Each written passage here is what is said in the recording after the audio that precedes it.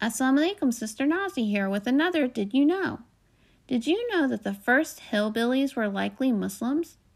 Many people have heard of the mystery of the lost colony of Roanoke, but few have heard of the mystery of the Moorish slaves that were marooned there. The story goes that the first attempt at an English colony was the colony of Roanoke in 1585 and then again in 1587. Sir Walter Raleigh, a great English statesman and soldier, had fought the Spanish in order to secure land for the English colony. He then hired John White, a journalist and artist, to document the life experiences of living in the colony by sending some of the first drawings of Native Americans and articles about life on the island back to England. Soon the colony ran out of supplies, and the colony's governor, Ralph Lane, traveled back to England to bring more.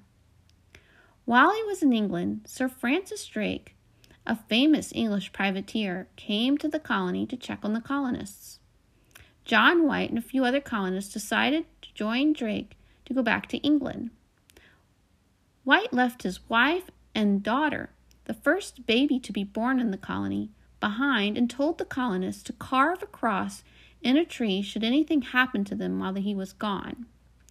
In order to take the colonists aboard, Drake had to unload over 200 more slaves that he had captured from the Spanish.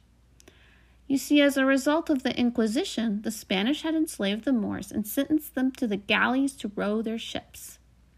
The English would do anything, including freeing the Moorish slaves from the Spanish, in order to spite them. Once White and Drake arrived in England, war made it too difficult for John White to return to Roanoke for several years.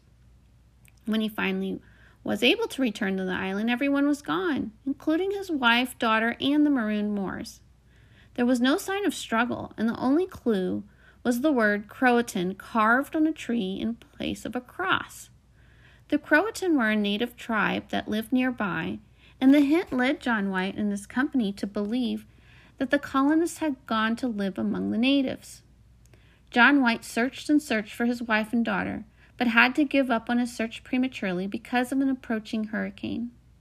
Whatever the case, several hundred years after the colony had failed, people in the Appalachian reported that they were Melungeons. They reported that they were neither black nor white, but Portuguese.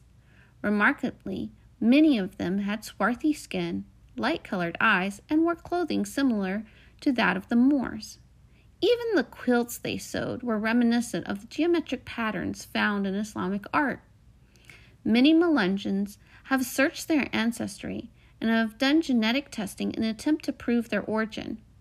People like Abraham Lincoln, Elvis Presley, and Tom Hanks are believed to have Melungeon ancestry. It's amazing to think that people who are so iconically American could have Islamic roots.